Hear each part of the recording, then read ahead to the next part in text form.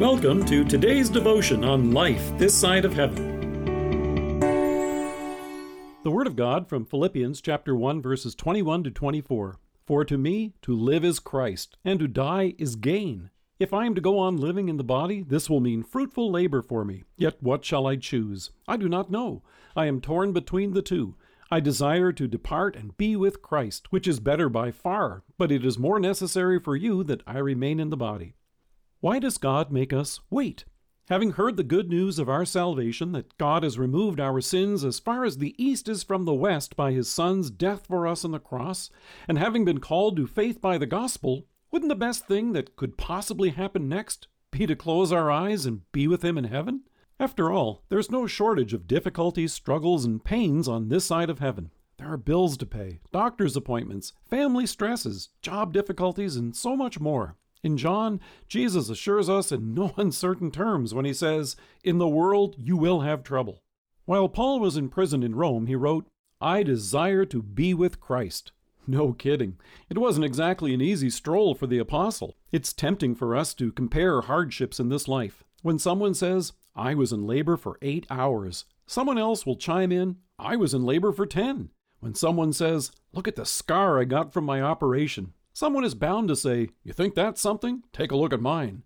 The apostle gives us a list of the hardships he faced, which would be hard to top. In 2 Corinthians he writes, 5 times I received from the Jews the 40 lashes minus 1. 3 times I was beaten with rods. Once I was stoned. 3 times I was shipwrecked. I spent a night and a day in the open sea. I have been constantly on the move.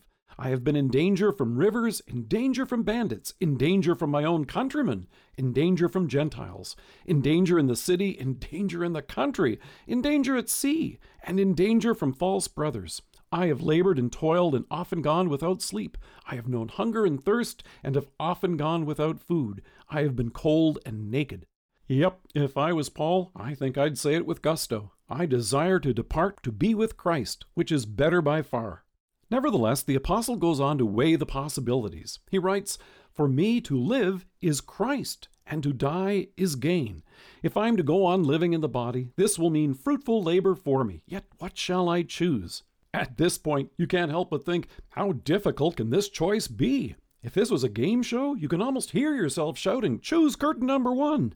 But Paul's not reluctant to choose being with Jesus in heaven as if he's uncertain about what's to come. Far from it. He's the same one who encourages us in Ephesians and writes, "I pray also that the eyes of your heart may be enlightened, in order that you may know the hope to which he has called you, the riches of his glorious inheritance in the saints." However, Paul rejoiced in this opportunity to go on giving encouragement to those at Philippi that he loved, so that they would remain steadfast in faith and share the very same confidence. Jesus is with you and me even now, today, and the best is yet to come when you and I shall see him face to face in glory. But the apostle also gave thanks for the opportunity at hand to share with those he loved what Christ has done for them. And compared to eternity, these opportunities are fleeting. So Paul writes, "I know that I will remain and will continue with all of you for your progress and joy in the faith, so that through my being with you again, your joy in Christ will overflow on account of me." So if you woke up on this side of heaven, and I take it that you did since you're hearing this podcast, then like Paul, you can give thanks that this day is another gift and opportunity. You get to share his love so that those in your life may overflow in faith with the same joy and assurance God has given to you. Let us pray. Loving Lord, thank you for this new day here with you, as well as those to come. Bless my witness to those whom I love, that they may share also this same joy and assurance. Amen. Thank you for joining us. If you're listening to us by podcast or on Alexa, we invite you to browse the resources that are available on our site at lifethissideofheaven.org. God bless you and have a great day.